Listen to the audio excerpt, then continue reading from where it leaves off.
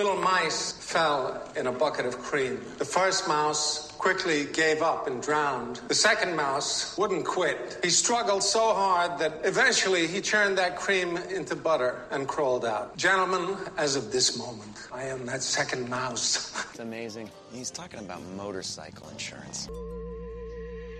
Now let's start the show. Step out of the cold. We come from the cold. To the top of the globe. The pimps and what is my problem? The folks and the stones. Tell us to fuck off, please. What a stupid song. Ladies and gentlemen, the COMMON synonym. All right, folks. Welcome back. Hope you all are having fantastic times on this Tuesday after Labor Day. Gatto is not here with us today, but we have Q and myself, and we are going to go through some information on the National Football League and all of that entails with that. But first, Q, how was your Labor Day weekend? Tell us you did something fun. Glorious. Say more about that. Not bad. Definitely I had a few fantasy drafts, which we'll get into. But overall, just boozing and cruising. How about you?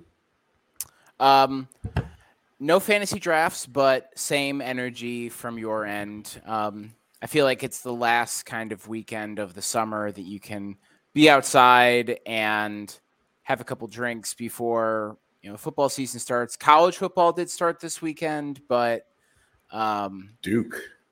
Yeah. Might be the only time I've ever rooted for Duke in my life. Yeah, there was some serious upsets that happened this weekend, but none of them made me happier than seeing Dabo Swinney lose. As soon as I woke up, I saw that score and I was like, well, that's going to be bad. And then I saw somebody on Twitter reposted that video of him saying, we've built this team off of the NIL, God's name, image, and likeness. And the caption to that video was like, that's when you knew God was out on Clemson.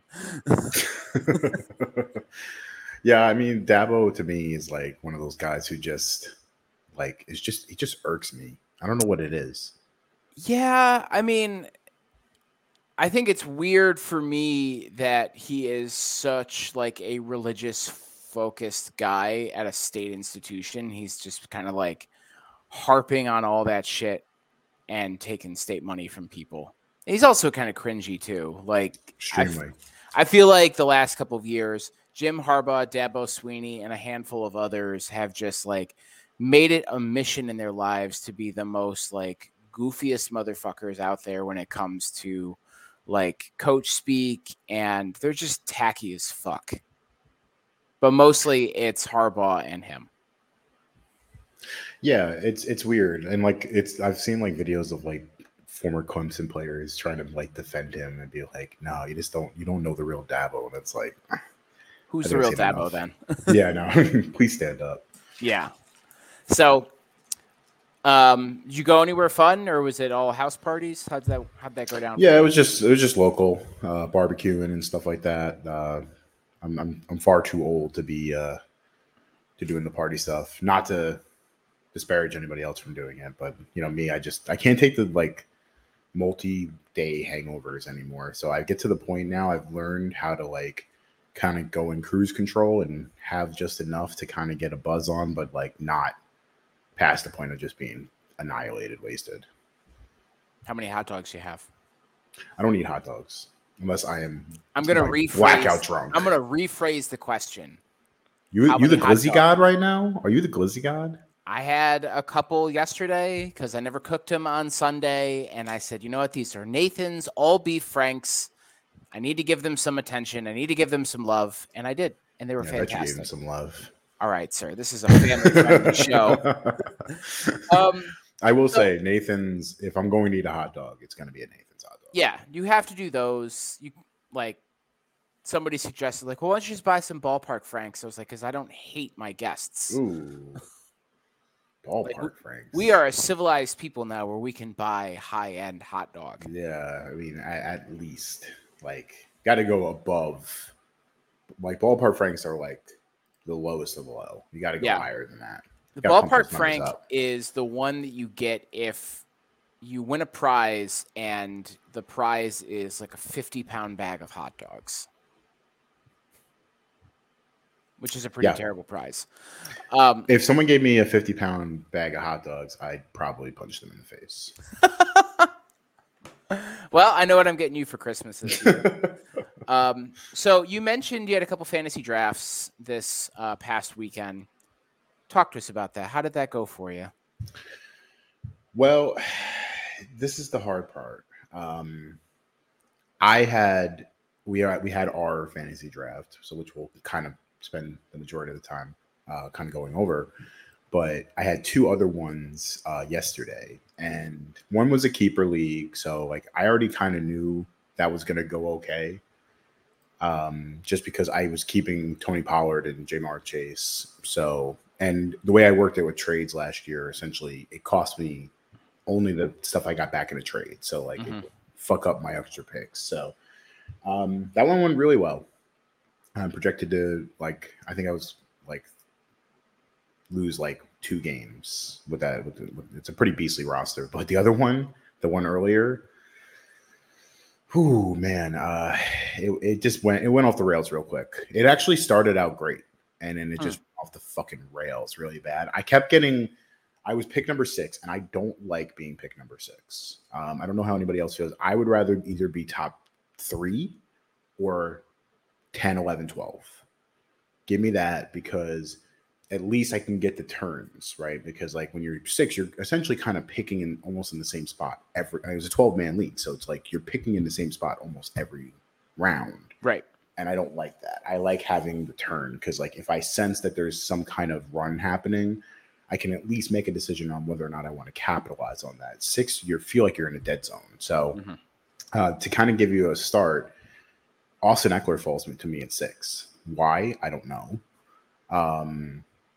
And then I get Chris Olave on the way back. And then from there, it just, I don't know. It just every round, Kirk Cousins and Anthony Richardson are my quarterbacks, because I hit the point where it was it's too late, right? Because I jumped for Mark Andrews in round 3. And then, mind you, it's a standard scoring league. Quarterbacks only get 4 points per, and everyone jumped on quarterbacks. So I'm sitting there and I'm I don't really have anywhere to go. Now, granted, Kirk Cousins is always a top 10 quarterback at the end of the year. Every single year he is. The problem is he has a lot of big games and a lot of shit games. I need consistency with my quarterback. So I got a D- from Yahoo, which normally doesn't faze me, but I looked at it and I'm yeah, it's probably a D- team. Yeah. Just listening to some of the quarterbacks you had there, it happened in our league too, and we'll get into it. It did, yeah. You really need to time when you're going to go in and find your guy. And that happened really early for us.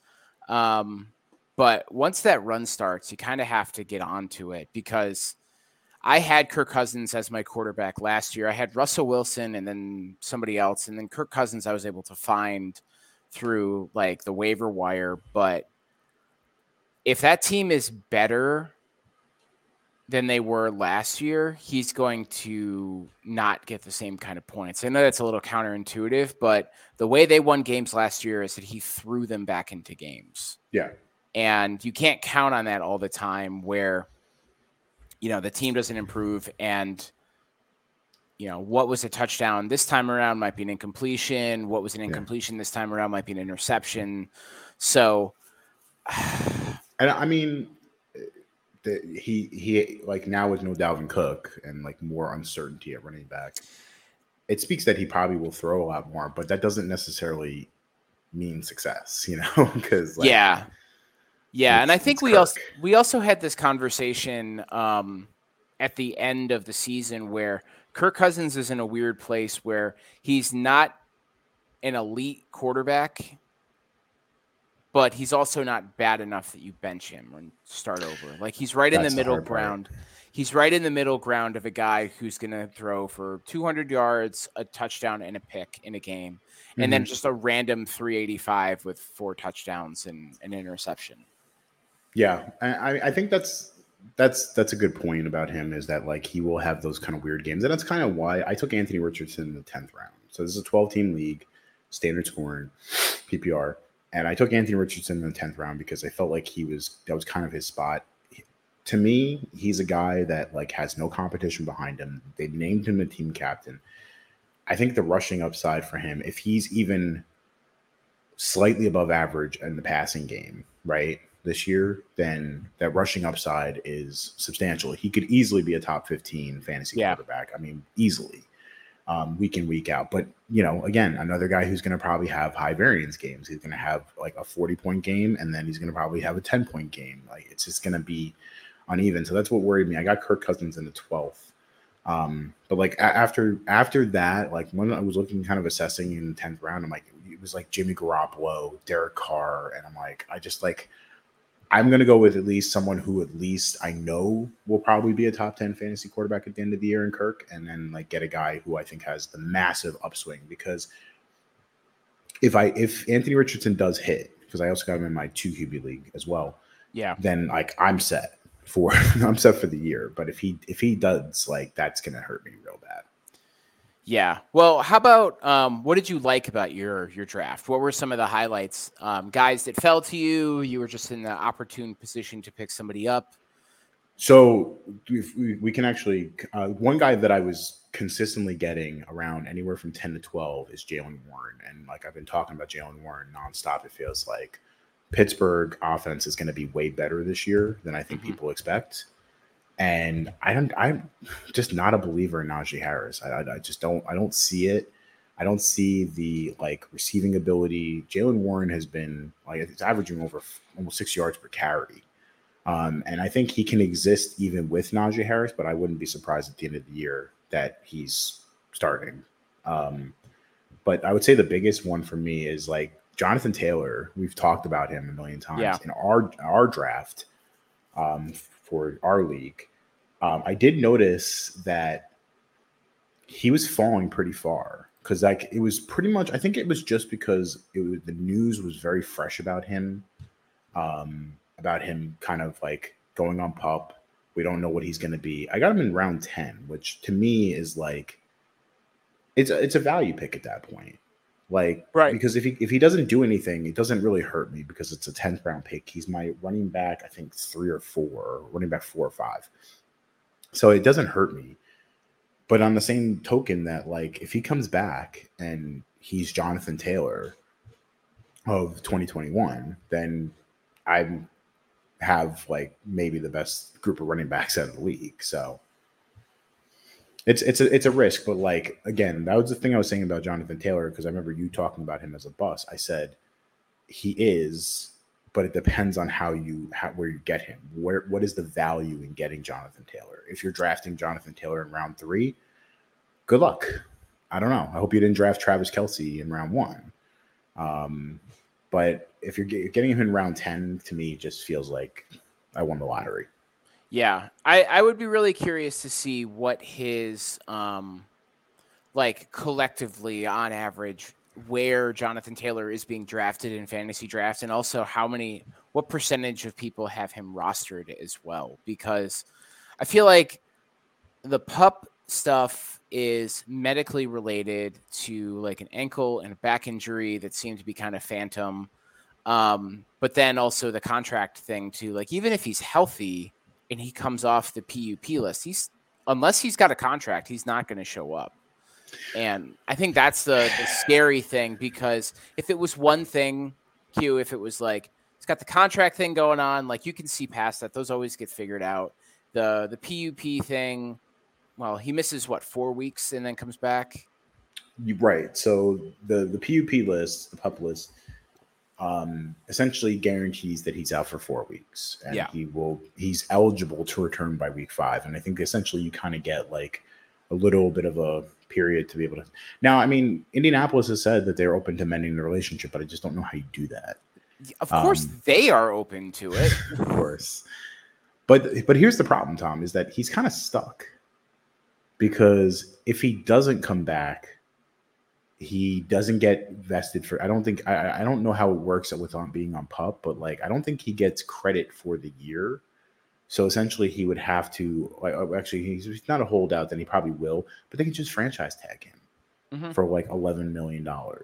So they're going to do that. They're not going to just let him walk away for nothing. So I think ultimately the best resolution that can happen is Indianapolis offers him what the Giants did for Saquon, but maybe a little bit more than Josh Jacobs. It seems to be the resolution. It's essentially you're on a 1-year deal at this point. Okay, we'll guarantee that we won't franchise tag you next year, and we'll give you a little bit extra money and come back.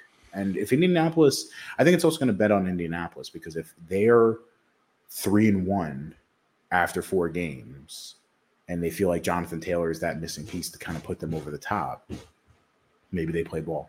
Yeah, they might push a little bit harder. And if they suck, like then there's Taylor being there and playing for them only hurts their chances for another high pick.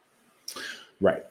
Exactly. Yeah. And so, I mean, I don't know. I mean, but with Anthony Richardson, I feel like you want to do, I mean, this is Indianapolis we're talking about, but you really do want to do everything possible to like make sure that he has a good start to his career. So like having Jonathan Taylor there over Evan Hull and Deion Jackson is probably a safe bet. Yeah. Mario just posted something here in the chat. So contractually, he can be traded again in week 6. He has to dress for a game or 2, and he gets his year. He doesn't want to play for the Colts now. I'd be shocked if he plays. And I agree with you, Mario. Like, I think if this was going to be saved, it was going to be saved in July. And it didn't seem like the Colts were in that much of a hurry to get this done or even entertain it. I don't really know where a lot of their money is anyway, because that team is so like young, and they're particularly for running backs. And I think we've talked about this before, particularly for running backs, they are so disposable now that yes, Jonathan Taylor, does he have the potential of running for 1,800 yards again? Sure. Will he? Probably not. Can we find 2 or 3 guys that can cobble together 1,200 yards collectively, pay them like a third of what we were going to give to Jonathan Taylor even before a new contract, and then they'll be okay. Like that's the bottom line, is that there are so few bell cows in the NFL now, him being one, Derrick Henry being the other, and probably Dalvin Cook as another one, that all those guys are old now, and we're just shuffling through all of them. And I mean, if you're the Colts, it's not financially advantageous for you to do something like that. Well, the Colts have about $6.7 million in cap space right now, but they obviously you can massage contracts. They have about $80 million next year, so they are a young team. So I just like. I don't know. I mean, I don't think a trade's going to happen because, like, it's clear that they don't want to trade him. I will say, too, like, it's not like the NBA or baseball. Like, trades are so infrequent in the NFL, and trades that work are even more infrequent. I mean, they pissed him off enough to, like, him basically saying, like, I'm not playing for this team until I get more money. So people have said that before though and come back. Yeah, I mean, even Lamar said that too, and Josh Jacobs has said it too. So it'll be really interesting to see how that unfolds. I don't think he'll play this year, and he was probably going to end up on another team when the dust eventually does settle. I mean, I never count Indianapolis out to completely fuck up a situation, but like it would be crazy to me for him to sit out the entire year, because then he would not get credit for the season, and then you're kind of just stuck in Indianapolis because they control him. If he plays this year, they still control him for another 2 years if they keep the franchise tag on him, right? So like, you ultimately are like, I think Saquon like understood the PR angle of it and was like, if I keep holding out at this point, like it's not going to end well for me, right? Because like everyone's going to eventually turn on me.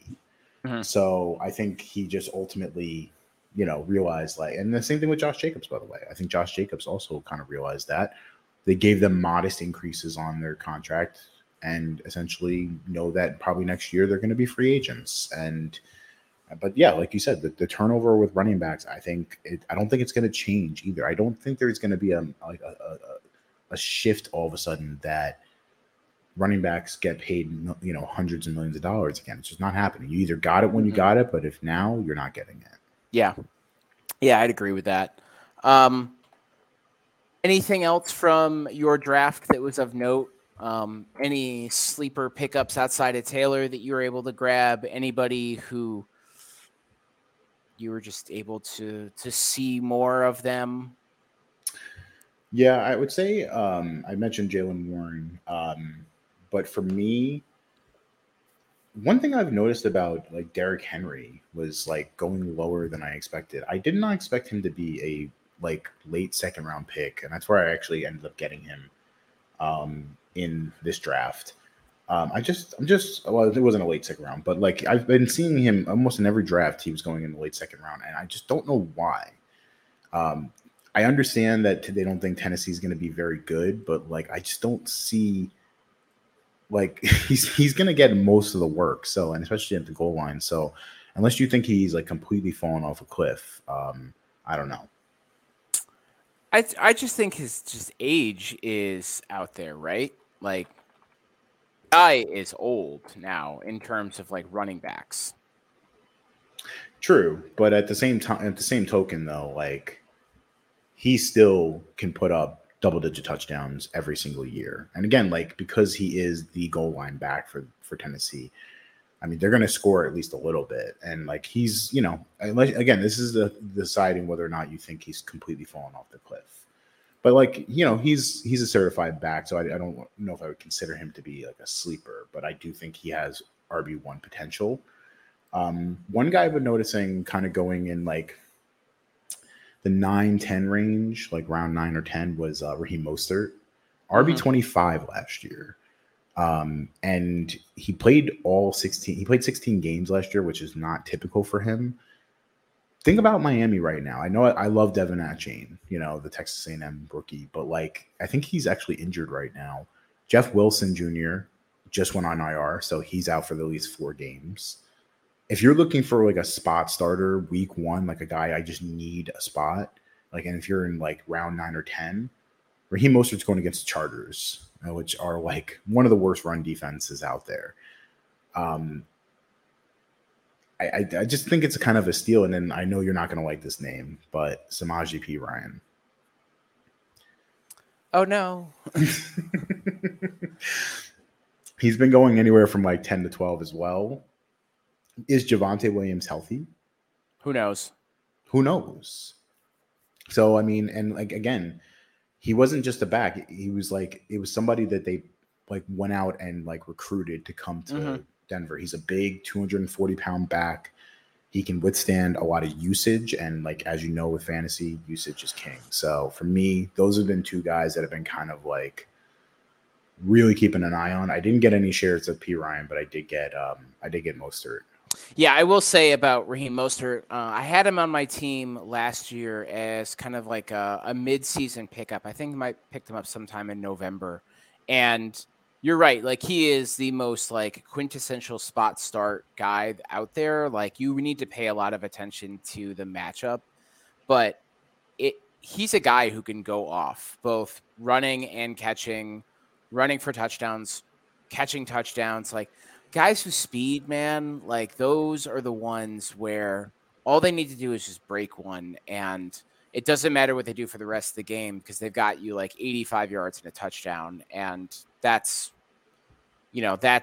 for a guy who you just picked up to like sit in a spot for a week while you're waiting for a bye week to end or someone to come off an injury reserve list. Like that's kind of what you're hoping for.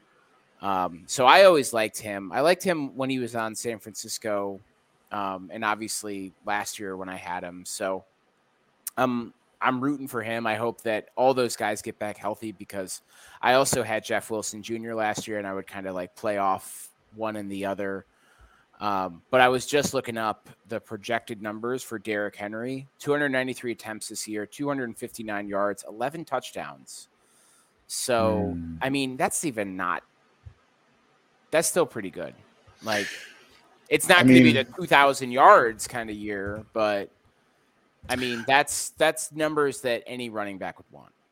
I think it's expectations, right? Right. With a guy like Raheem Mostert, like I'm not telling you that he's going to be a league winner for you. He's not. Like, but like as you know, like with any early bye weeks, and when it comes down to it, when it comes to guys that like just have good matchups, I look at a guy like Raheem Mostert and I'm like, there's really just no one there, and they're gonna need like play right away, and like 31 receptions on 42 targets. I mean, if that number even goes up a little bit, and if like the touchdown regression kind of comes back into play and he ends up walking, like he got 8 touchdowns for San Francisco in 2019. It's not like he's not capable of it. So if you add a couple more touchdowns and you add a couple more receptions, running back 25 turns into what? Running back 18? Yeah. Which for a guy Top in the 20 10th guy, at round, least. yeah, for in the 10th round, like, come on. You can't really do any better than that. Yeah. All right. So let's move to our league. We had our draft last week, and it was controversial to say the least because there were some decisions were made that were questionable by some who were drafting very early, but shifting to your team in our Alex Jones is my father league, I want to do this. Instead of you talking about your team, I would like to talk about your team. Sure. And let you see what I see with your team. And if you could provide me with some context of the guys that you went out and drafted when I mentioned them, that would be fantastic. Okay. First things first. Do you think Lamar is going to have a return to form year? Because I know the last 2 years have been kind of up and down for him. Yeah, for context, I had the 10th pick in the draft. I think you had 12th. Yeah, 11th, I think. 11th. So I got Lamar at pick 39, which is round 4. Yeah, I have a hard time thinking he won't, right? Because it wasn't like, I think if he had like torn his ACL or, ruptured his Achilles or something, I'd be more concerned. Greg Roman is gone. New offensive coordinator who likes to pass. They add Odell Beckham. They draft Zay Flowers in the first round. Mark Andrews is still there. I have a hard time thinking that he won't. And the big thing, he finally got his money. Yeah. And good stuff there. Yeah, I don't hold it against him not like going out there and, putting his body on the line until they paid him. So he had done enough for them already at that point. So I think if I remember correctly, though, he was I think he was QB4 who came off. But yeah, so Mario, who is in this league, drafted both Travis Kelce in the first round and then I believe Mark Andrews in the third round. Not ideal, Mario. I understand the thought process behind that, like because you can flex Andrews you can flex Andrews while keeping Kelce as your tight end, and I mean Mark Andrews as your flex. Like you do get more bang for your buck with the top tight end because like most flexes are just like some random running back or some random receiver. So I understand the thought process, but like man, I just had a feeling with Kelce this year. I'm like, the man's never injured. He's 33 years old. I'm like, this is the year. And I kind of avoided him. But yeah, that's rough, man. Yeah, so I would also comment on your team it's Stephon Diggs, Derrick Henry, Calvin Ridley, Lamar Jackson, Terry McLaurin, Alvin Kamara, Mike Evans, Pat Freiermuth, A.J. Dillon, Jonathan Taylor. Seems to be a recurring theme. You just keep picking up the same guys. Jerick McKinnon, Geno Smith, Jalen Warren, Darnell Mooney, and there's one more on here. Washington's defense and Jason Sanders, Miami kicker. So I'm going to be really honest with you. I like your team if it was 2 years ago. Well, okay. So to provide context, like Jerick McKinnon, I have in every single league. Jalen Warren, I have in every single league because like I think people forget like this is a PPR league, and with PPR leagues, you don't need to be like the best running back ever to be usable. Like Jerick McKinnon was propelled me to a fantasy championship last year just because he would catch like a touchdown he would have like 2 or 3 carries every game. He's on the field for every third down though. Right. And he would get about 6 or 7 catches and usually converted them into one of them into a touchdown. And like, it's good enough. Jaylen Warren, if he can be a Jerick McKinnon in Pittsburgh, I feel pretty good about it. The initial picks to me, I don't think are bad. I think Stephon Diggs and Derrick Henry, like, you can't really go wrong with either of the two. The Calvin Ridley one makes me a little bit nervous, only because we've seen these long layovers can sometimes have like bad effects. Getting Lamar in round 4, again, it's a risky team, but like it's also got probably significantly more upside than a lot of other teams. Yeah. It's got a high ceiling, don't get me wrong, but there's just a couple of guys on here that I feel like they are at their peak right now, or they're just ticking to the back end of it. They're not like sliding all the way down. They haven't had a year to show like this guy has totally fallen off. But some of the names in here, like Alvin Kamara, Mike Evans, and we talked about Derrick Henry a little bit. Yeah. But even just Calvin Ridley, like I know people were high on him, and I get it. Like, you know, he showed a lot of promise in Atlanta. He's an Alabama receiver, and for the most part, those guys have been really good in the league. But he was kind of and I don't know whether that was just him or that team itself, because it wasn't that good back then. Still isn't, by the way. And then, you know, Kamara being suspended, and he was kind of all over the place last year. I think he was my second running back that I took, and he was real fucking hit or miss. And you know what's funny? Alvin Kamara, because I am concerned about him.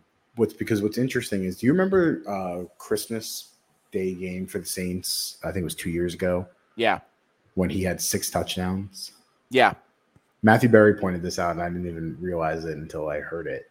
How many touchdowns has he had over the last 2 years since that game? Is it 6? It's 6. Yeah. But here's my reasoning is that if you look at the last 2 years, the quarterback situation has been fucking rough. Yeah, that's true. So Jameis Winston, Andy Dalton types. Derek Carr may not be great at everything, but I know this to be true. He can throw the ball deep. So Chris Olave, I'm big on Chris Olave. He led all rookie receivers in average depth of target last year, so he's going to get deep balls thrown to him. So like, and he's going to catch some of them. So yeah, he's going to be a big play guy. And then with Kamara, like getting the balls out of the backfield now, like he's got more competition now, and that makes me nervous, obviously. But they are still heavily invested in him financially. So Kendre Miller with their round pick out of TCU, and then you got Jamal Williams, who they signed, who's coming off of 18 touchdowns in Detroit.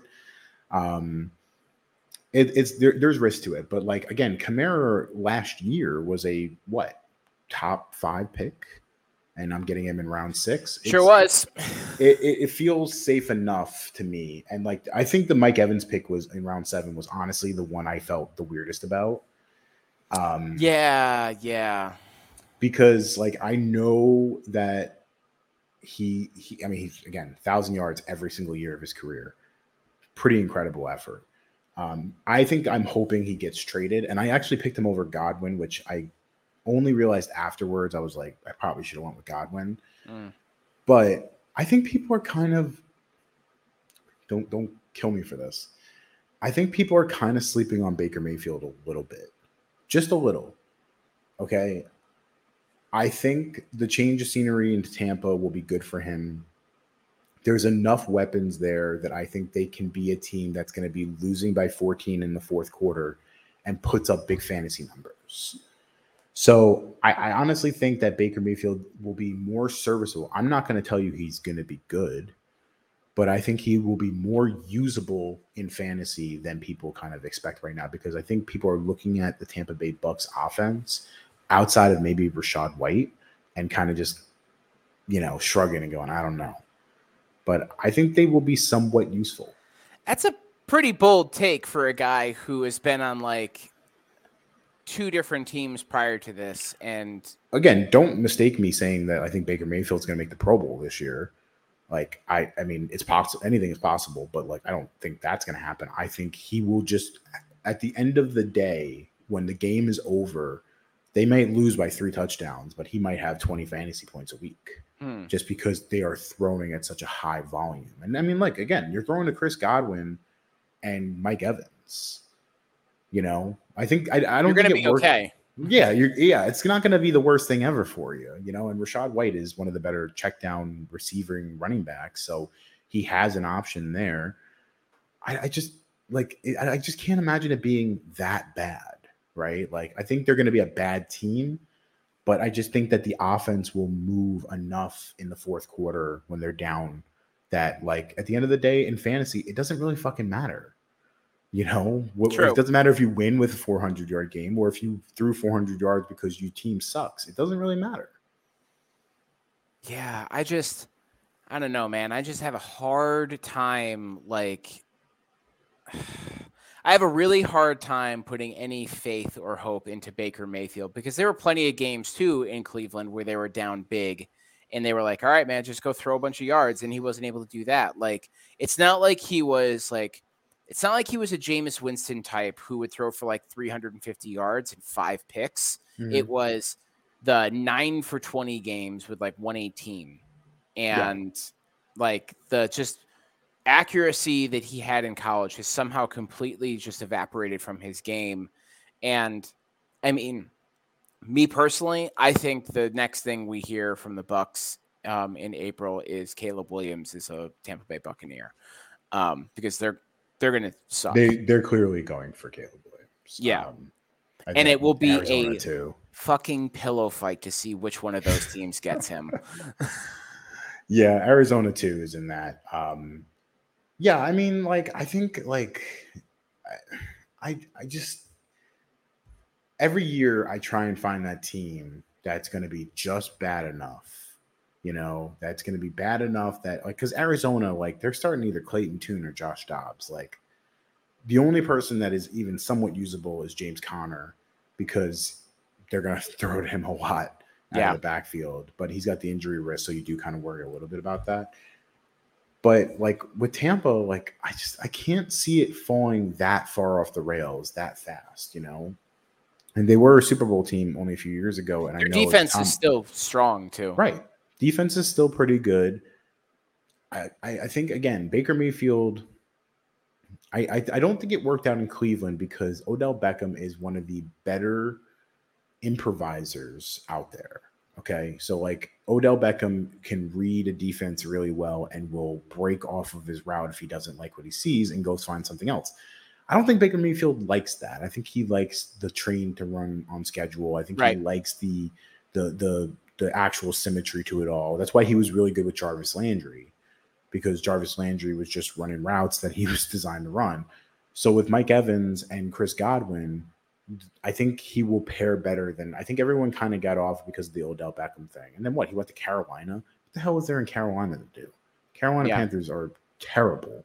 He goes to the Rams, by the way. One game goes off. So again, I'm not, and they're not going to keep him because they already had money owed to Stafford and everything like that. And he wanted an opportunity to start. So again, I understand the team jumping can kind of scare people off. In my Superflex league, which is the keeper league, Josh Allen is my QB1. Anthony Richardson is my QB2. Baker Mayfield is my QB3. Okay. He's only going to start when Josh Allen and Anthony Richardson are either injured or on a bye week. But like at the end of the day, I feel pretty secure that he could go out there and give me something. You see, that's the confidence that I wish I had in a guy like him. Like you got to believe in yourself. And I think, you know, if you're willing to do that, I think that's great for you. I mean, but listen, I mean, like, it's not super crazy, honestly. Like the 1 week that Josh Allen's on bye, he's going against Carolina. So I mean, feel pretty good about that one. Yeah. But like, I mean, you know, at the end of the day, it's like, you have to, again, I could end up being completely fucking wrong, but like it's just the feeling. So I kind of roll with it. Yeah.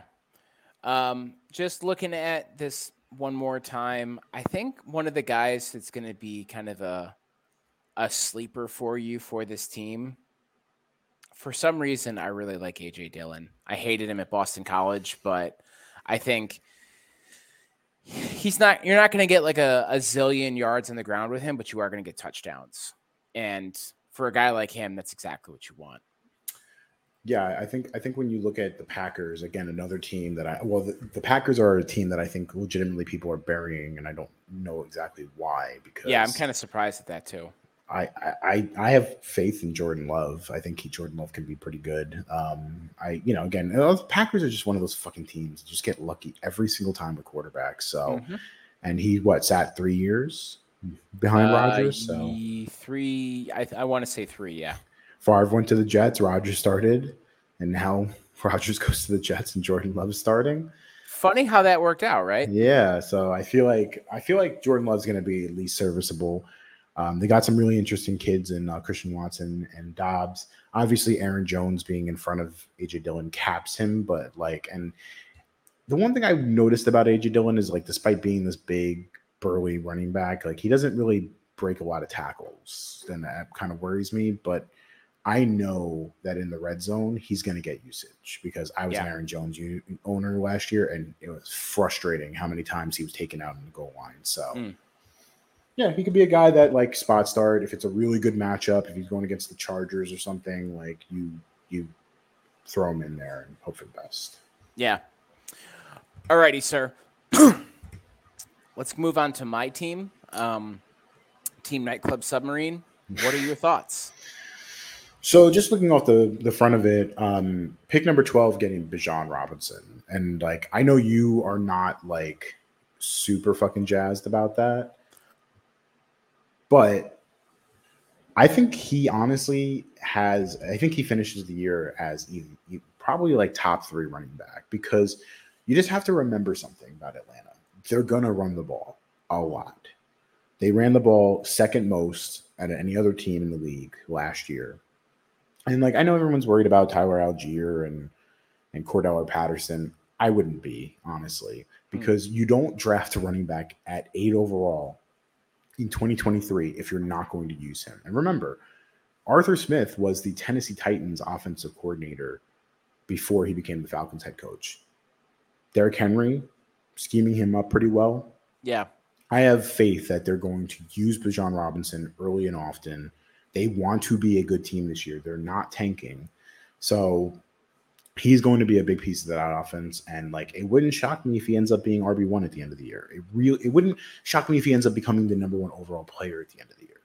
Yeah, I think I've gotten a little bit more comfortable with the fact that he was my first pick, only because I've watched some reviews of where he's gone in other leagues. And there were some where he's gone in the top 5, if not higher. And I think one of the X factors for him versus a guy like a Derrick Henry is Bijan Robinson is also known as a pretty solid pass catcher too. And is somebody who can also run routes and play in a different way than a traditional ground and pound rookie running back can. And he reminds me a lot of a Saquon Barkley, albeit just a little bit bigger. So I feel a little bit better about that pick than I did at the moment, but I felt really fucking squeezed, man. 12th pick in the draft, all of the big name guys that were kind of off the board, and I didn't love it, but I'm coming around to it now. And the good news is that as soon as I hit 12, I had the next pick too, so I can kind of be all over the place with it. 12 is honestly a slept on position because I like having that double. But also this year you were kind of benefiting from the fact that it was very wide receiver heavy at the top. True. So all these running backs kind of got pushed down a little bit. Obviously McCaffrey and Eckler are only going to go so far because they are tier 1 guys. But then, you had your pick between Bijan. Saquon went right before you, which was surprising to me, but Derrick Henry and Tony Pollard and Travis Etienne, guys like that. So I think you made the right choice though with Bijan. So you picked AJ Brown right after the turn. And again, another guy who is going to be a huge part in one of the league's best offenses. So it doesn't matter about Devontae Smith. It doesn't matter about who they have at running back. Jalen Hurts and A.J. Brown have that connection. So, like, I honestly didn't get any shares of A.J. Brown this year, and I'm a little kind of pissed. But just continually one of the better, 50-50 guys in this league. He's not going to run past you or anything like that, but, like, he's just so strong at the point of the attack. I love it. Your third-round pick, though, I like it. I like the player. I don't like what the team did this offseason. Yeah. I will say, too, if I can defend this one, it was between this individual and somebody else who I did not like. Let me see who it was. I want to see if I can guess who that is because I'm actually interested. Was it Aaron Jones, by the way? Or J.K. Dobbins? No, it wasn't them. Where is the 37th pick? Justin Herbert. Oh, we'll get to that in a minute. Oh, so 35 was Hawkinson, and 38 was who? 38, where are you? T. Higgins. So, yeah. It felt a little high to be going for a number 2 wide receiver, and it felt a little high too to be going for a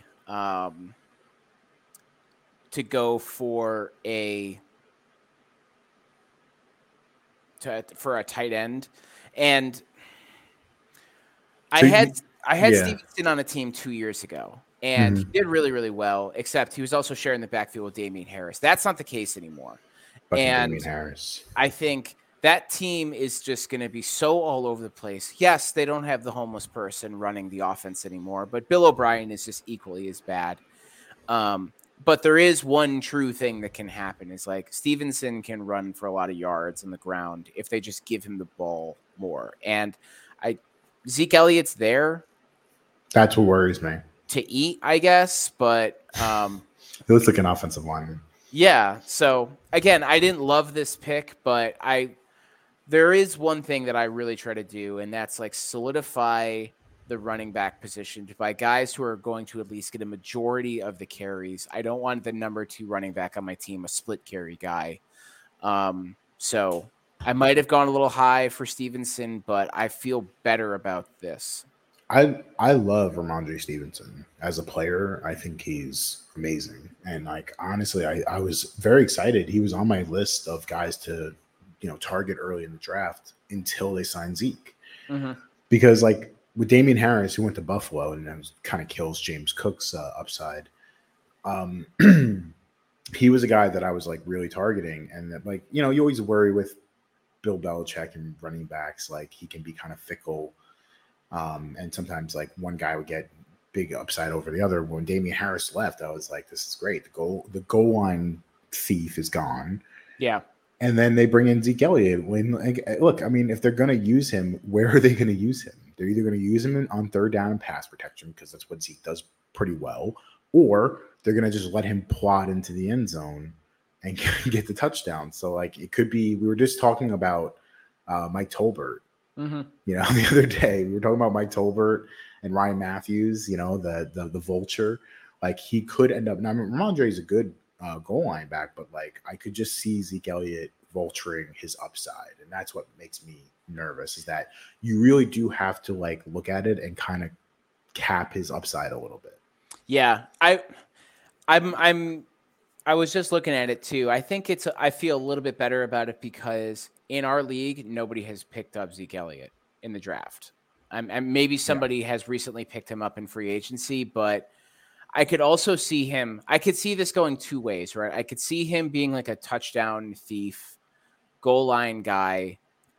I could also see him just essentially like disappearing off of the depth chart because that also happens in New England too, where you think these guys that, they were stars on other teams and they play a couple of games for New England. They end up getting cut or just buried in the depth chart because they don't play the way Bill Belichick wants them to play. The best example of that could probably be like Chad Johnson was on the Patriots for like a week and a cup of coffee. Right. There were a couple other guys too in the last couple of years that were like big name wide receivers that went to New England and they just couldn't figure out the system and they got released or they got dumped. So I'm really curious to see, because I'm not as high on Zeke Elliott as other people. Like, I think last year showed a lot of people that he is really on the tail end of his career. Yeah. And I don't think they're trying to win games. They're not trying to make sure that Zeke is happy. So I agree.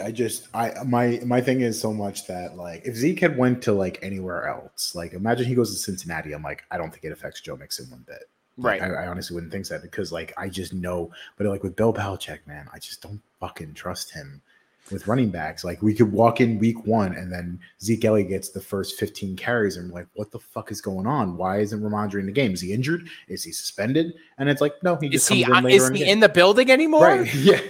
Did they trade him and not tell anybody? Like, I could just see that happening and people's heads. There's always one thing week 1 where people's fucking heads explode.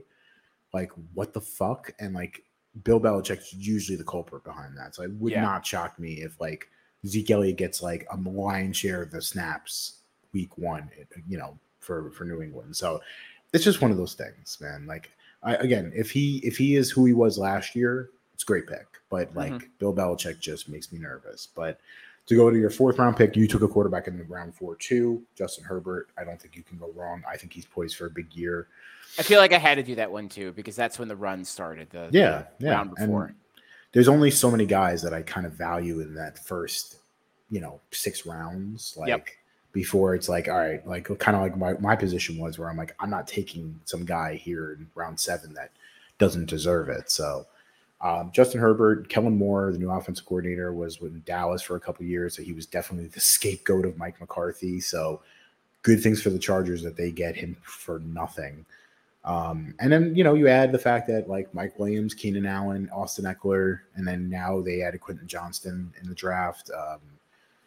They're stacked, man. They're really stacked. Hopefully their offensive line is healthy. I know they lost a couple guys last year to injuries. So, but I mean, and Herbert was like, everyone was talking about the bad year that Herbert had, but like he was not 100% either last year. So like, I think you have to kind of like take that into account.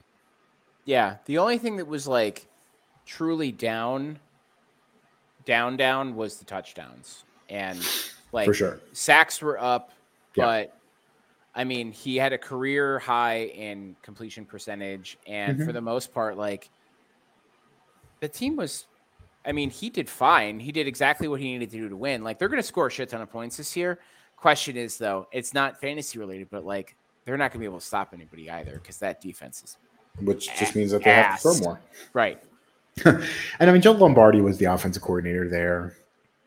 I'm not a big fan of his. This is why I don't really have any Denver shares this year, because he is now the offensive coordinator there. I don't think they were really like maximizing the real potential there with a guy like Justin Herbert. So I'm big on him. I think it's a big bounce back year for Justin Herbert. Word. So Breece Hall in round 5. Again, just if he didn't tear his ACL, you wouldn't be getting him in round 5, right? But like, what is the split going to be between him and Dalvin Cook? I just don't fucking know. And like, that's the thing that makes me nervous, is like you have these two guys in Stevenson and Breece Hall who could be just absolute monsters or second fiddles. You know, I think less with Ramondre Stevenson, like he'll be a second fiddle. But like, my only concern about Breece Hall is that like, if he's not 110%, do they lean on Dalvin Cook? You know, and do they maybe like say to Breece, like 2024 is going to be your year? You know, the 1 year removed from the ACL always makes me nervous, because typically it's the year after that is when they finally hit their peak. But yeah. I think for me, I saw him there, and again, he had such a good rookie year before he got hurt. I was thinking, like, I cannot not take him here. Yeah. Because the alternative was James Conner, and I'm good on that. I've had James Conner in the past and didn't like that. And the guy after him was Alvin Kamara too, who you took, and I had him last year, and I was not feeling that. So my philosophy behind Breece Hall, like picking him up there, was like, I got guys who can cover me for the first half of the season, Yeah. And if Breece Hall starts to come on and Dalvin Cook starts to fade, because that's kind of how it was last year too. Like now I have a guy who I can just drop in the flex and know that I'm going to get a majority of the touches from him, and you're going to get a competitive running back on top of Stevenson and Bijan. So it almost was like I wasn't forced necessarily to take him there, but I wanted to make sure that I didn't want to let him go. And then like week 8, he's on like the resurgence path. Like if I'm going to be the one to fuck that up, I want him to be on my team versus like I'm watching somebody else beat my ass with him. I totally get it. I get it. And that's why I can't really blame you for doing it, because like someone was going to do it. And if he ends up being who he was last year, I honestly was watching him last year. I had him in one league, and I was sitting there and I'm like, this kid is going to be a top 3 fantasy pick next year. Yeah, just because of how much uncertainty there is at running back a lot of times. Like honestly, McCaffrey or Breece Hall, I might like lean more towards Breece Hall, but then he tears his ACL and it's like, fuck. Yeah, like here we go again. So again, I like the upside, but like it just worries me just a tad. So then going to round 6, you had Dallas Goedert. This one, I think you kind of felt the tight end starting to dwindle.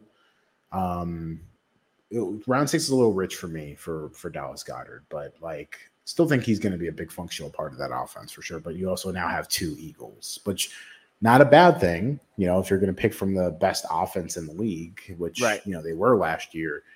It's not the worst thing, but like I think the only thing you have to worry about is that if Philly has like a bad game, your team is going to be feeling that the most. Yeah, I'd agree with you on that one. You are exactly right. I was feeling the squeeze on that because the guys that went before him were, I was just looking at this. Mark Andrews 3rd round, George Kittle 5th round, Darren Waller 4th round. I think that was a bit of a that was excessive, yeah. And then Hawkinson in the 3rd round, also excessive, but he's he's good though, but I don't know if he's that good. And Kelsey was in here somewhere too, but Kelsey was 1st round. Yeah, but I mean, again, like I feel like the tight end position, there are so many guys that are going to be like 40 yards and maybe a touchdown kind of dudes. And there's not a lot of like 90 plus receiving yards and touchdown every week. And just how explosive the Philadelphia offense was, I figured like, well, he's going to catch something, and he's going to at least get a piece of that action. And I think at that time I was just like, I don't love all those other places. Like I had Pat Freiermuth last year, and I probably shouldn't have judged so hard last year, but he was kind of like the odd man out for most of the year just because they had that rotation of quarterbacks. And then I just wasn't digging anybody else. I wasn't vibing on anybody else. And I think like Evan Ingram went in the 6th round too. I'd still like to see another year of like good production from him before I like even consider taking him at that level, because I just remember Evan Ingram as a giant, and he was ass. And he had one good year in Jacksonville. Yeah, I mean, like they know how to use him for sure, which is nice. Obviously Doug Peterson does a really nice job with tight ends, but yeah, 6th round for Evan Ingram. I got Evan Ingram in one of my leagues last year in round like 14. Like, I mean, again, tight ends are tight ends, and like Freiermuth, I'm a little bit more bullish on Freiermuth than I think you are, just because I looked at last year, his average yard per reception went up from 8.3 to 11.6. He had like 20 something more targets than he did last year. The only thing was his touchdowns went down. So I think if he gets closer to where he was rookie year with 7, then like he's going to be a top 5 tight end. But like Darnell Washington also makes me a little nervous. They drafted him kind of high, but he's more of a blocker than anything else. But yeah, no, I did. And look, Dallas Goedert is one of the more athletic tight ends in the league. So I honestly, again, it's not It's not a bad pick. It's just that, like, I think you would have probably preferred to get Goddard a little bit later. Yes, I would agree. Yeah. I would concur with you. Yeah. A lot of peer pressure in this league, frankly. It happens, man. Every year I tell myself I'm not going to succumb to the pressure of like the runs, and then like it happens, and then you like get caught in that moment. You're like, fuck, I either have to like lean into it like I did in the other league with quarterbacks, or you have to just kind of jump on the train. And so like you jumped on the train, which again, if you didn't, you would be working with like some rookie tight end like Dalton Kincaid or some shit, Logan Thomas or some shit like that. Which is like the variances on those are like they could walk away with 3 points a week. So at least with Goddard, you probably know he's got touchdown upside every week. Yeah. So Mike Williams, I like it. Again, stacking him with Justin Herbert. He's your wide receiver 2, which is kind of where you want him to be. He's got one wide receiver 1 talent, and he has those games, but he's just kind of a high variance guy. But like the Herbert stack is really nice. I like him better than Keenan Allen this year for sure. Agreed. Like I've had Keenan Allen in the past, and he's a guaranteed injury. Yeah, I just his efficiency is not the same as what he was a couple of years ago. But I still like Keenan Allen, but I just don't think he's going to be that guy. So you followed up with getting another receiver, George Pickens, who would kind of slide in more of like a flex for you. I'm bullish on the Pittsburgh Steelers this year. I think Kenny Pickett will be better. I think between Warren and Harris, and then Deontay Johnson and George Pickens and Freiermuth, I think an offensive line's much better this year. I'm much higher on the Steelers this year than I was last year. I wanted nothing to do with the Steelers last year. Yeah.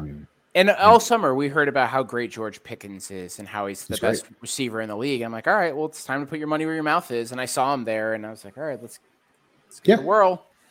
Yeah, honestly, I think round 8 is good for him because you just like he's going to get volume. He's not going to be a guy who ends up flaming out, but like it's just a question of is he going to ascend, and that's the real question. But I think if any year 2 receiver is going to, he's probably the best to do it. Yeah, I'd agree. So you went another receiver. Round 9, Zay Flowers, rookie out of Boston College, to the Ravens. Again, he was my wide receiver 1 coming out. So tell me what you liked about Zay Flowers. Well, having watched him at Boston College, he's awesome. And even like the reports that were coming out of camp that was like, this guy is legit. Like he's got number 1 talent there. Honestly, I was split between him and OBJ. And I remember asking you, like, is OBJ going to be any good this year? And it was you and Philly. They're like, we have no idea. So I said, okay, well, OBJ's been hurt like every year for the last 3 years. Let's go after the guy that people are starting to like, and there's a lot of hype around.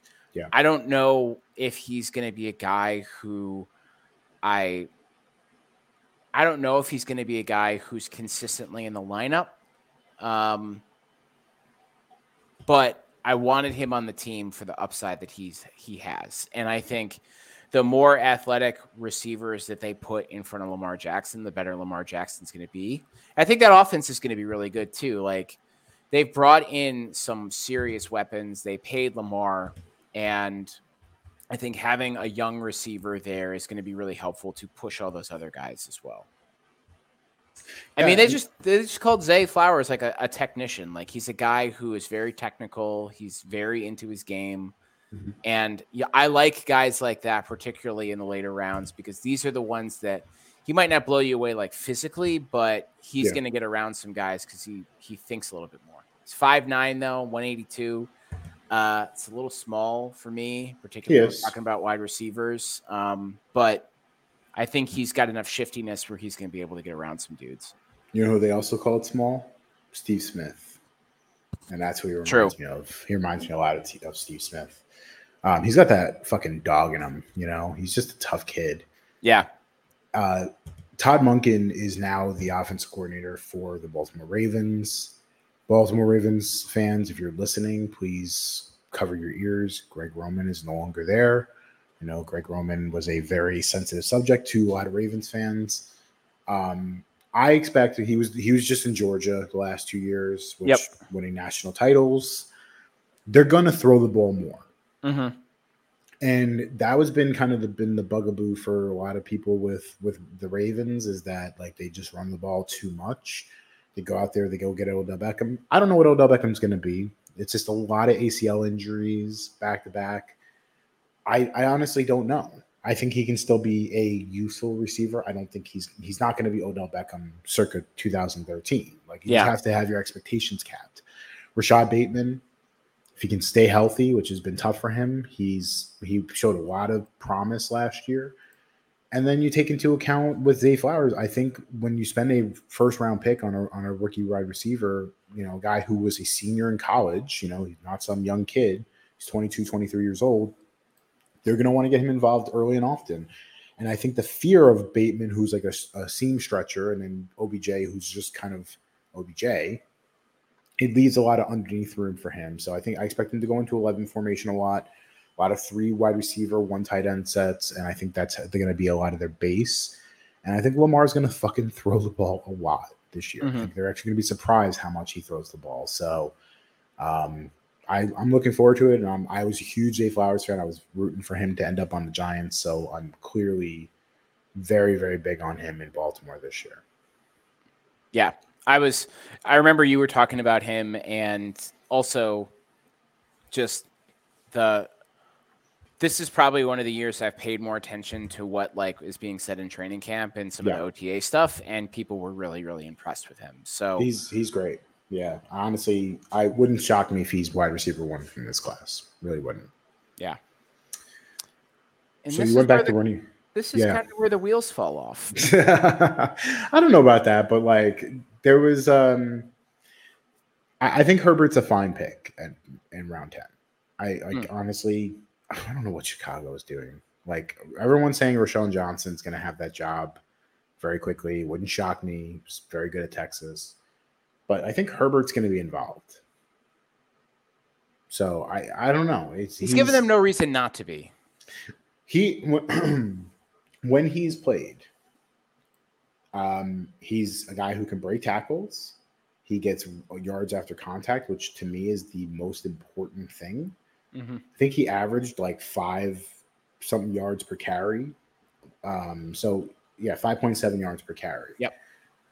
Clearly very talented, but it's just a matter of like, there's a difference between being the change of pace guy and being the guy. So is he going to get enough volume? And then you have to worry about Justin Fields taking away some of the running stuff away from him.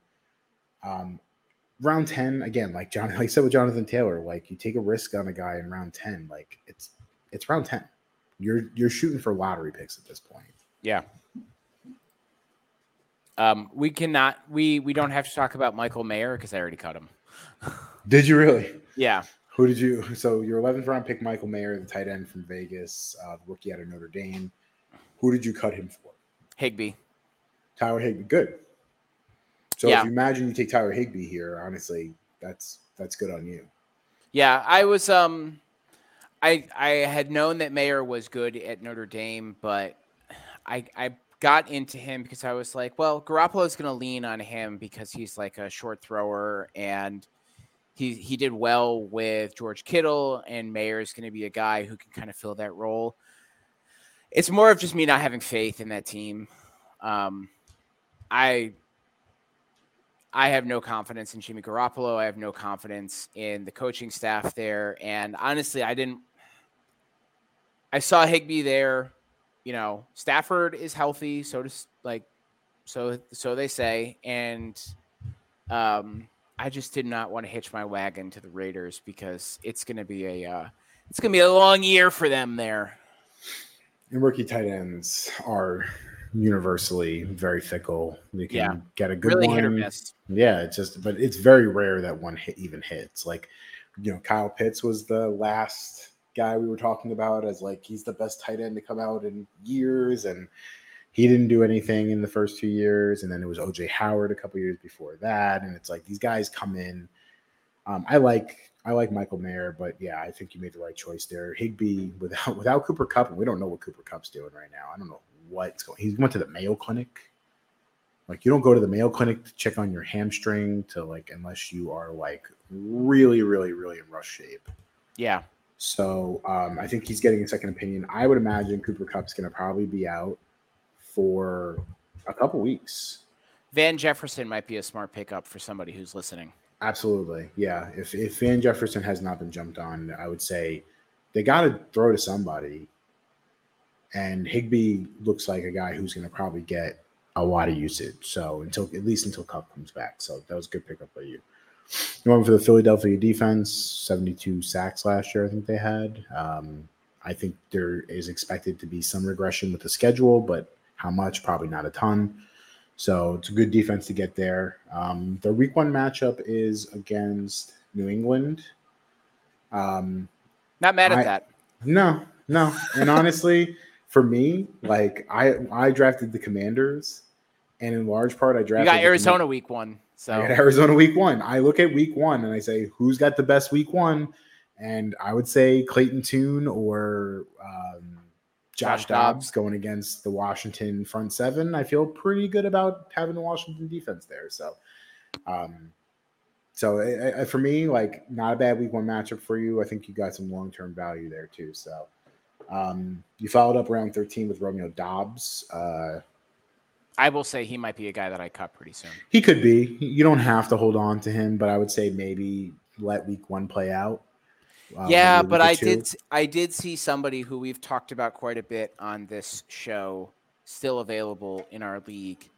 A guy who gets a lot of catches, and I'm interested to he's see. probably like Dobbs is not going to be in the starting lineup, and neither is this guy, but I like the option of him being there. So he's not in the starting lineup, this guy that you would be picking up. He's not. Interesting. Hunter Renfrow? I thought it was. He would not be in my starting lineup yet. Oh, but he's going to be starting for the team that he plays for. Correct. Oh, so it's Isaiah Hodgins then. Yes. Okay. Yeah, I figured as much because I was like, man, I know he's talked about Hodgins a bit, but if like Hodgins going to start for the Giants, so no. Yeah. He's out there. Yeah. Hodgins is a guy that I love, obviously. I think he's going to have a big year. The 1% rostered Romeo Dobbs.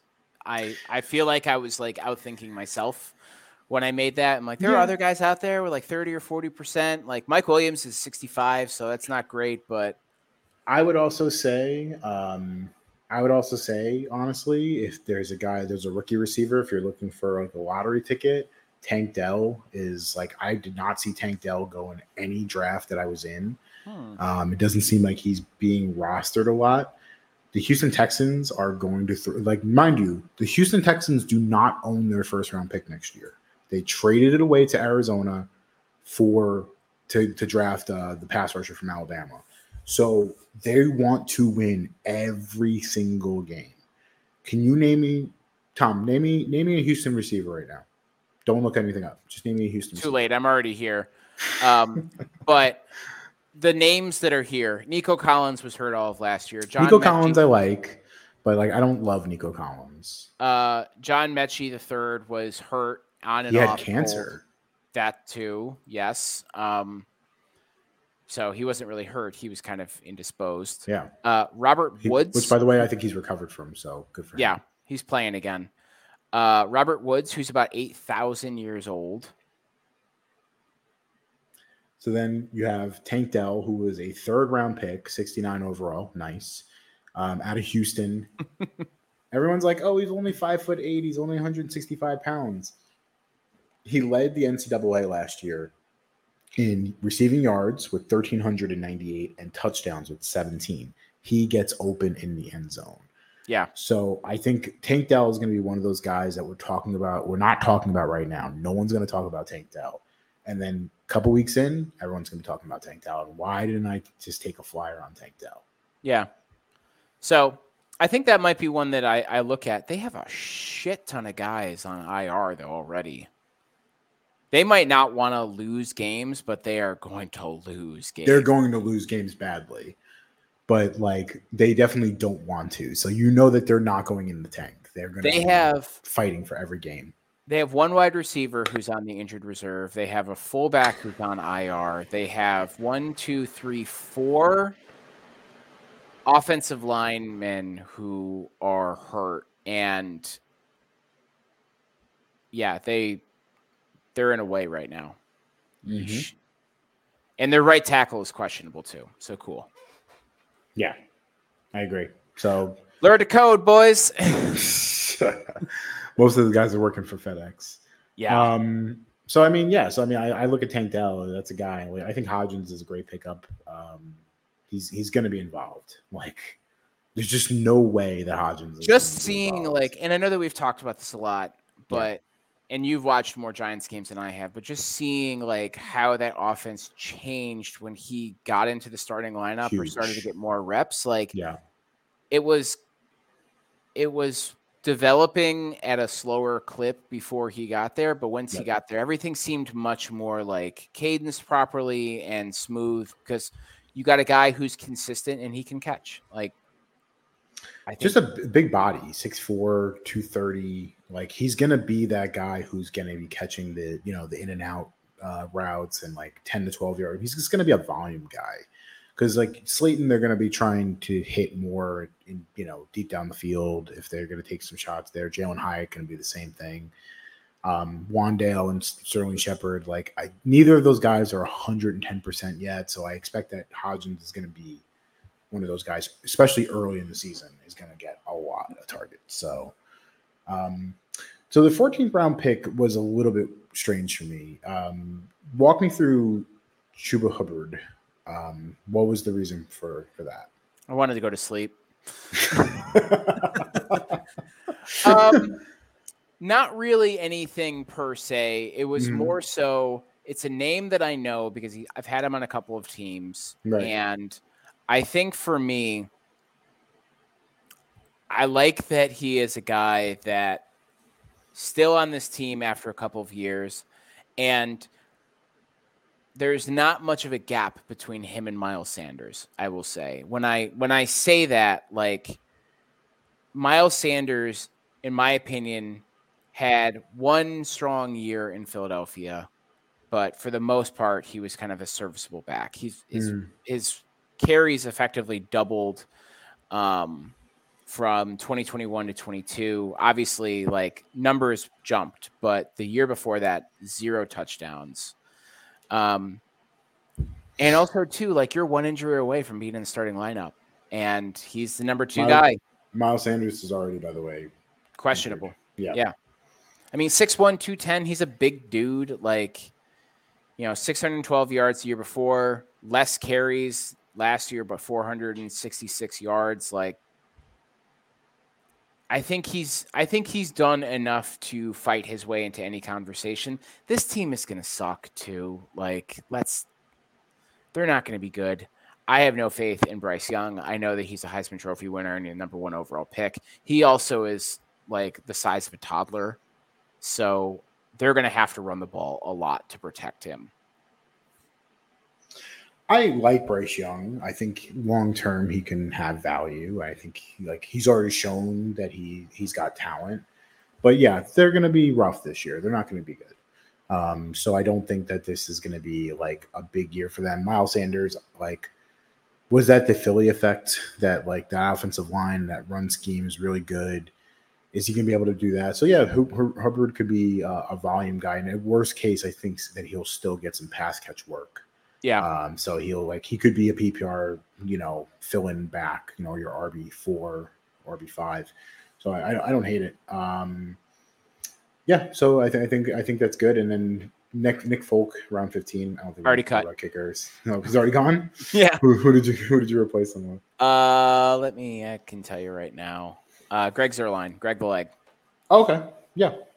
That's good. I think the Jets will probably have to lean on kickers in this game coming up. Buffalo's got a good defense, so they might settle for some field goals. Yeah. And then Derek Carr is your backup quarterback. I mean, again, round 16 to get Derek Carr, not bad.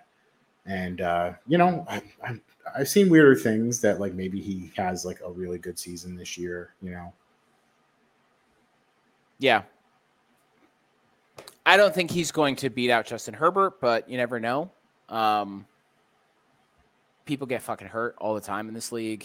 I'm not saying that Herbert will get hurt, but I wanted to at least have a guy who was a solid starter with his previous team, and he's got a fucking axe to grind too, because he's pissed that he got traded.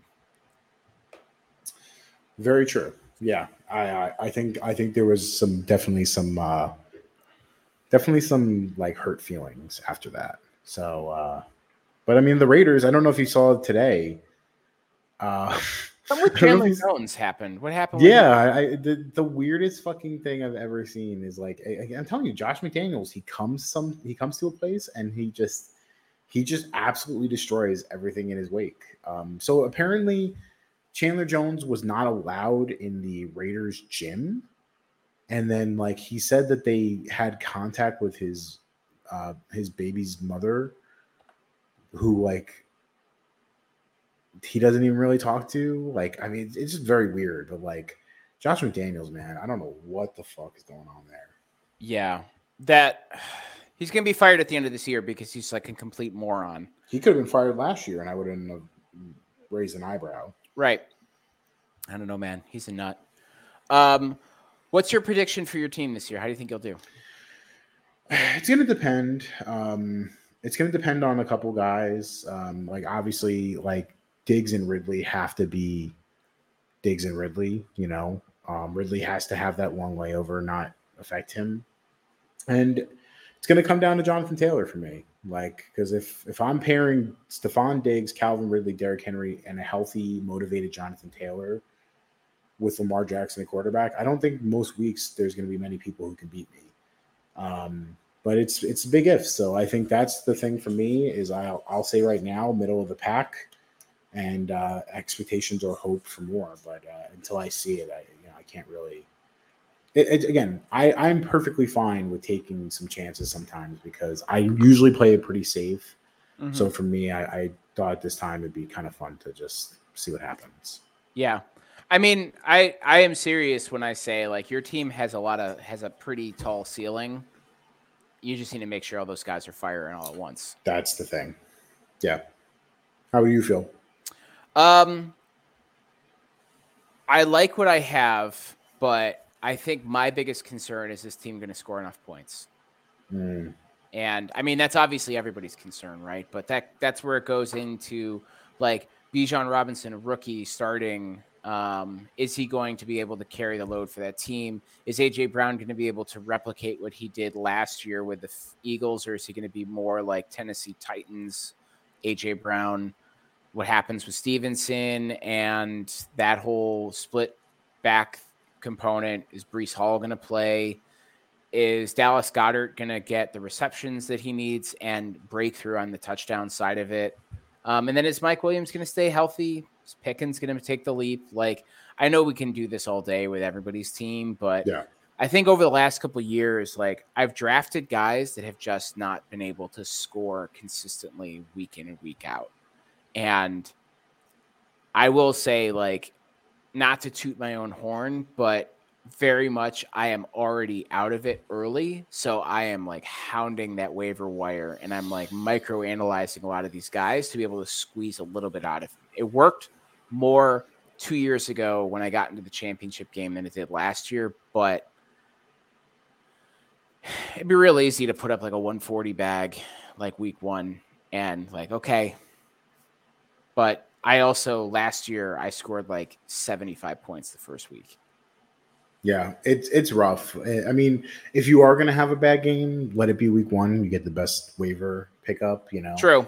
But like it is demoralizing when you draft a team and like, especially if you look at it, like I don't even really look at this team and go like, man, I fucking nailed it. I look at it and it's like, it's good, you know, but like, it's really bad when you drafted a team. You're like fucking Mona Lisa. Like this could go in the fucking Louvre right now because it's so beautiful. And then you go out there and you get fucking shelled week one. Yeah. Like, I don't care about getting outscored. Like if I put up 140, you put up 142, like whatever. I'll be back in it next week. But if you can't even break like triple digits, if you can't even break 80 points, which has happened, it's like, fuck, man. Like, I'm done. I'm sunk. yeah. So, and it's going to happen, but like, and so let it happen early. But then, like, you need to see that rapid progression, or you need to get a waiver claim that is going to change the outlook of your team. Yeah. No, I agree. So, I mean, Yahoo said I did okay in ours. It says I have a 63% chance of making the playoffs. Like, I don't know if that's necessarily true. So, we'll play every game like we're down a run, play every game like we're down a touchdown, and I'm going to yell at our team. They gave me a B-, and they said I'm going to go 7-7. So that's kind of where I said I'm middle of the pack. So yeah, what was the number they gave me? They said projected win record of 9-5. Oh, there you go. It's better. I don't buy that though. Like, I don't see that. No, I'm going to tell you right now, because the one draft I did before, I got a D-, and it said I was going to win one game. Mm-hmm. That happened to me don't last like that. year. Don't that like happened that. to me. That happened to me last year too, and I won that league. So Yahoo has an algorithm that tells them what is good and what is bad, but it doesn't really necessarily relate to what is actually good and what is actually bad. So right. It said my best draft pick was Breece Hall, who is hurt, and Justin Herbert, who's one of the best quarterbacks in the league, is my worst pick. They said Jonathan Taylor was my best draft pick. Wow. Which makes sense based on his ADP and where I got him. And my worst draft pick was Alvin Kamara. Which tale to, those are the two big wild cards on my team. So yeah, ChatGPT generated 100%. article. So yeah, this is like, it's not even good anymore. It used to be like entertaining to read those. Like a lot of stuff is like left out now. Yeah, it's all about bullshit. So, all right, that's our fantasy review of our draft. We hope you all enjoyed that conversation. Q, before we go to assholes and picks of the week, the NFL season is starting Thursday. Yep. Give us like a last minute update on the Giants. Right now, seems like everything is good to go. They don't really have anybody that's injured. Cole Beasley was put on IR, but like that's not a huge loss to me. The cuts, I don't think there was really any really surprising cuts, to tell you the truth. I think everything kind of went the way I thought it was going to go. So I think we're kind of geared up. I want to point out that the Giants have not beaten Dak Prescott since he was a rookie. I think it's the last 12 appearances. They have lost to the Cowboys. This is not like, you can't call week one a must win, right? But if the Giants are going, like, if they win this game, that's when I will believe wholeheartedly that everything has changed. I still think long term with Dable and Shane, they're in a good spot. But like, if I'm to believe that this is the year that they're going to like change it up and like they're going to actually go for it, go out there and beat the Cowboys. Like, yeah. Got to beat them. You can't keep going because, like, also it's at home. So the next game against them will be in Jerry World, which is going to be even tougher. So it's like, if you're not going to beat them at home, you're not going to beat them at Jerry World. So Giants did a really good job against Tennessee last year in week one. I want to see the same kind of thing. Yeah. Yeah, I think that'll be a continuously good year for them. I think that. I hope so. But I mean, again, it's gonna come down to, I have to see it to believe it at this point. So, but again, I'm hopeful. I'm more hopeful than I've ever been. So it feels good. But you're obviously walking in with a rookie quarterback. So I mean, but you got Arizona week one. So I think you have to feel pretty good. Yeah, it's an easy start for them, and I'm excited for what the offense is going to be able to do. New quarterback, new owner, new offensive coordinator. There's a lot of like turnover for the better for this team. A couple other glaring concerns would be Chase Young got a stinger in the week one preseason game, and he's still not over it. And I mean, I just like the team is not saying a whole lot. There's not a whole lot of updates out there. The big concern is like, are you going to play? And Yeah. how long is the stinger going to last for? Because if he's still not cleared to play. And I just don't understand what's the issue here. And I don't mean to put the cart before the horse so quickly, but it doesn't seem like a terrible choice that the Commanders made to not offer him that 5th-year extension, because, I mean, a relatively like generic injury has now taken him out of like 4 weeks of practice. And again, coming back from the ACL tear, he effectively missed 2 years. Yeah. And now this, like, it's just more of the same at this point. And the value he brings to the team would be availability, and he's not available right now. So that is the thing, right? Like, I think people underestimate like the value of being there. Like, even if you're not like an elite player, like just being on the field is like just such an elite trait. Like, because no one, like, there's so many guys that just can't do it. And like, Chase Young is still young, but like, man, like, it's just after a while, it's year 4, and it's like you're still just not on the field. It's just either your body's given up on you or you're just not willing to power through. And so it's like either way, it doesn't bode well for him. But again, it's still early. Still chance. Do you think Terry's going to suit up week 1? I don't think so. And I think this is a game that he's day-to-day right now. I think he doesn't play. I don't think they really need him to. I mean, they have Jahan Dotson there, Curtis Samuel, Diami Brown. They can cover it. And honestly, too, if there's a game that Chase Young is going to miss, this is probably one to miss as well. But I'm excited. I think this team is going to be better than what people are saying. Some folks are calling the ceiling like 10-7. Basement's going to be 5-12. I think both of those are a little extreme, but I think they will certainly be better than how they've been. And the ownership has just said they're going to put $40 million into the stadium. So the game is sold out. It's a new day. It's a new era. Prepare your bodies, folks. Okay, let's move to Assholes of the Week. Q, why don't you get us kicked off?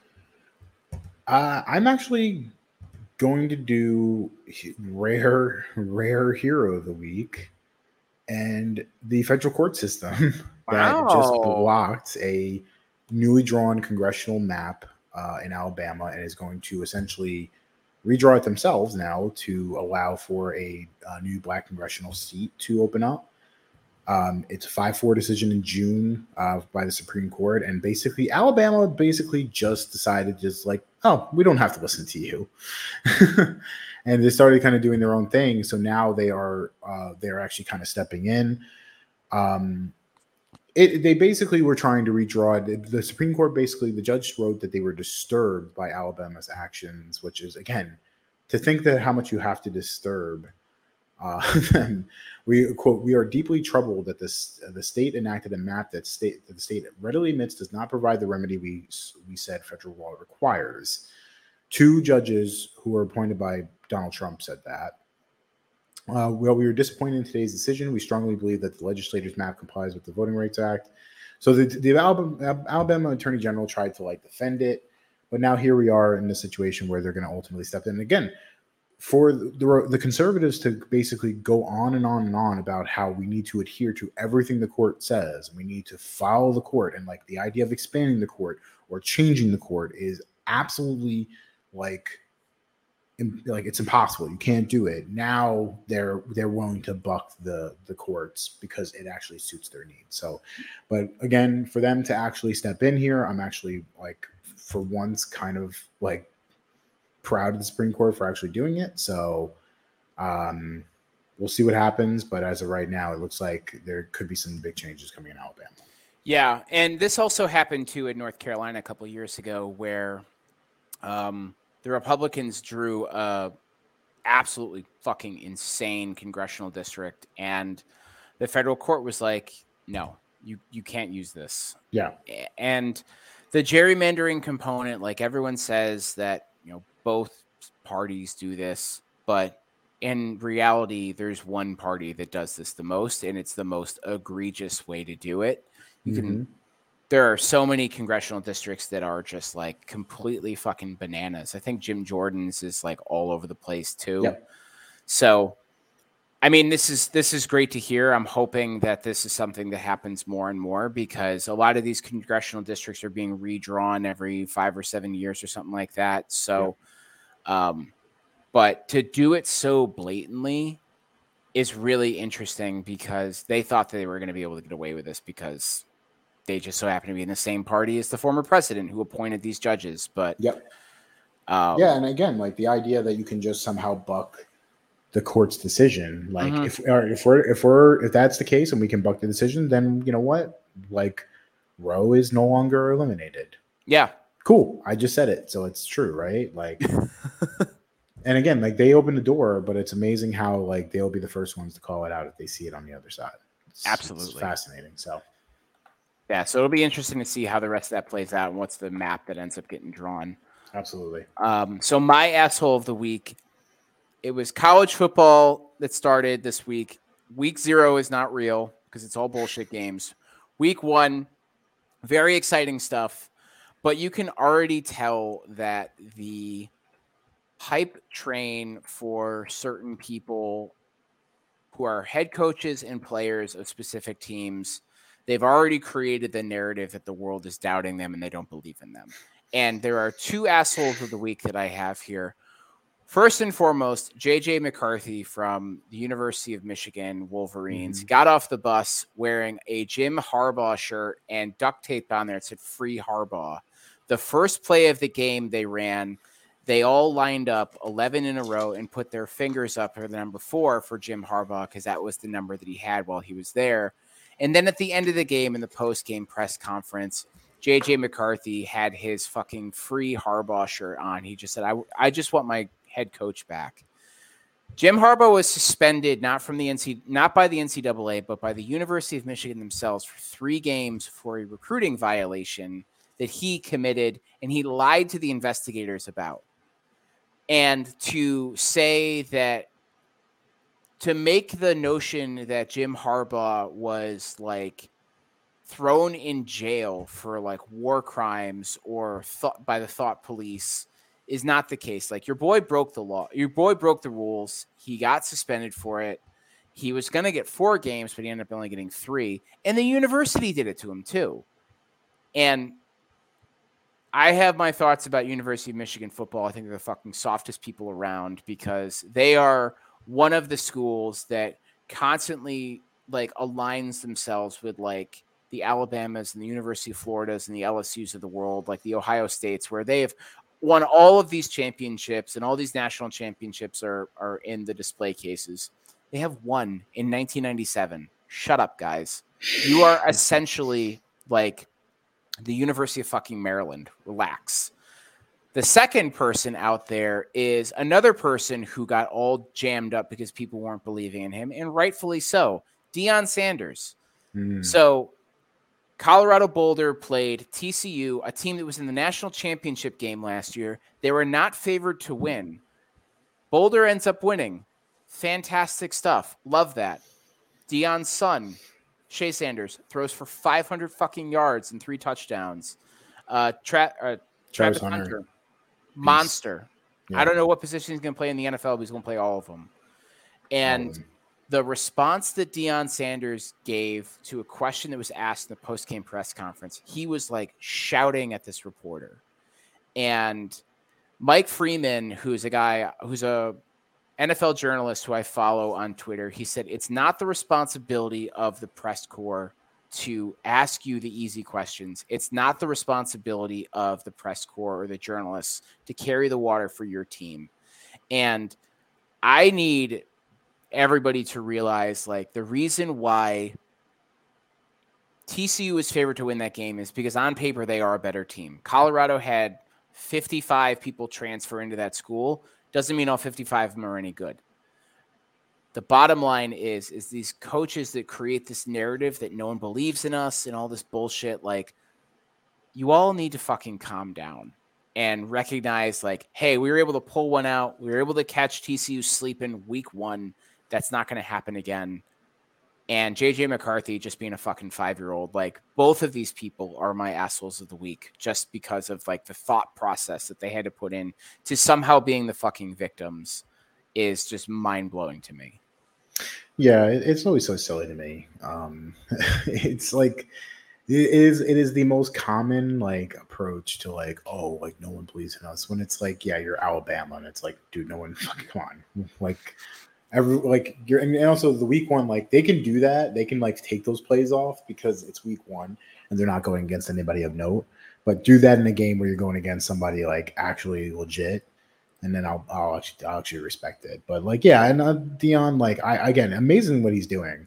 Yeah, huge respect. But like, it's just a little too much with the like, okay, we get it, man. No one believed in you, but like at the end of the day, like they're right. It is not the responsibility of the press corps to just fillet you the entire time. Like, it's not.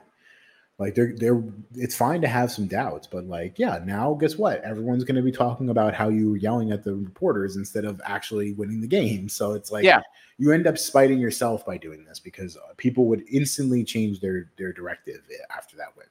Yeah. So it annoyed me from both those fucking clowns, JJ McCarthy particularly, because like it just screamed like privileged baby. Yeah. But let's move on to picks here. Who you got? I actually recently caught the movie No Hard Feelings, the Jennifer Lawrence vehicle. It's like it's basically a throwback to like early 2000s like sex comedies. It's really fucking stupid, but I laughed a lot. I laughed a lot more than I thought I was going to. And like credit to Jennifer Lawrence for like kind of going out, like she's doesn't have to do a movie like this. Like she's, you know, a little bit more famous, and like she nailed the comedic bits to it. So, and like it was really stupid, but it was really fun. Nice. Yeah, I saw that and I was like, why is she in that movie? I don't know why she's in that, but again, did it make any money? That's a good question. I actually am curious. I assumed it did because like it seems like a movie that would make money. Let me actually look that up real quick. Because like I think people were kind of like they don't really make those type of movies anymore. Like remember Sex Drive came out a long time ago. So $45 million budget made 87. So it made a little bit of money when you consider everything. You see, I miss movies like this though. Like it's not that deep. It's just a movie to entertain you for a short period of time. Yep. It's not terribly long either. It's a movie that you can watch in the afternoon, or you can go to the movies. Yeah, 103 minutes. It's a little long, but I mean, it's not going to be like an emotional roller coaster of what like so many movies are now, right? It's not an Oppenheimer. It's not a Barbie. It's not a Marvel movie or a DC movie. And frankly, I appreciate a movie like this coming out, whether it's good or bad. The fact that somebody's willing to take a chance on it. And Jennifer Lawrence was like, yeah, fuck it. Let's see what happens. And they doubled their money. Pretty amazing, right? Like, yeah, ultimately it was just a really fun movie. Like that's exactly what I was hoping for. And it ended up being that. Yeah. Yeah. Cool. And that's out now too. So I can check that out. Yep. It's available for rent. Yep. My pick of the week is going to be a podcast. So I've recently gotten into the Chilluminati podcast. So it's really fucking funny. It's a podcast where they talk about literally everything related to conspiracy theories, talk about ghosts, serial killers, like any kind of like modern day lore or contemporary history that has a little bit of like shadiness to it, they get into. They had a 2-part episode on the JFK assassination that was really, really interesting. I just finished an episode that came out last week where they were talking about a lot of the information out there about UFOs. Wild shit, dude. And I know that we didn't necessarily get to this, but they were talking about the UFO congressional hearing, but a lot of that stuff is already out there in the world that Matt Gresh was talking about. A lot of it's already like public record. There's a Showtime miniseries that talked about a lot of the stuff, like Skinwalker Ranch and all that shit. But the level of detail they were able to go into and the things they were able to find through public records requests or these shell companies that the federal government runs that have really suspect names like Battelle Aerospace. They don't do anything that's like publicly advertised, but all of their contracts are for like government organizations. And talking about some of like the alien sightings and things of that nature, just very, very interesting stuff. I'm not saying I necessarily believe in aliens, but there's a lot of like the federal government has buried a lot of information in just like public records that you have to sift through in order to find it. Like companies that are requesting confidentiality, they have to go through, I think it's the one government entity, I think it's the SEC, in order to like get that approved. Companies don't do that unless they're actually hiding confidential, like top secret information or top secret tech. And it was fascinating too when they were talking about some of the reports about like what aliens were, like physical features and things like that. Again, that's one topic. One that was the week before was H.H. Holmes, America's most notorious serial killer in the 1890s. So if you want to get into some like wild shit that's like really well researched, ran by comedians, and it's a long form podcast, the Chilluminati podcast is the one for you. The Chilluminati podcast. Love that. I'm going to check that out. I'm always into weird shit like that. So yeah, it's both funny and informative. And again, I'm not saying that I'm like fully pilled on aliens, but a lot of the stuff that they talked about was certainly thought-provoking, to say the least. That's awesome, man. Word. All right, folks. Well, that does it for us here at the Second Mouse Podcast. We appreciate all of you for listening, and do us a favor and share this with your friends. If your friends like fantasy football, if they like the NFL, if they like sports, if they like aliens, serial killers, we are not serial killers, but tell them about the show. You can also follow us in all of the streaming platforms as well, Spotify, YouTube, things like that. And we'll be back next week. We will be covering week 1 of the NFL and what our overreactions and underreactions are. We're hoping that we're all smiles, but you never know. It's the NFL. So we'll see you next week, folks. Okay, let's get me a rhythm.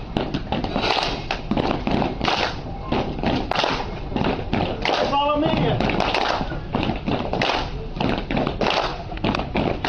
We are Walmart. And then he says, and I'm not kidding you, he goes, now clap. Please clap. Just clap for that, you stupid bastard. I need applause to live. Turn it up.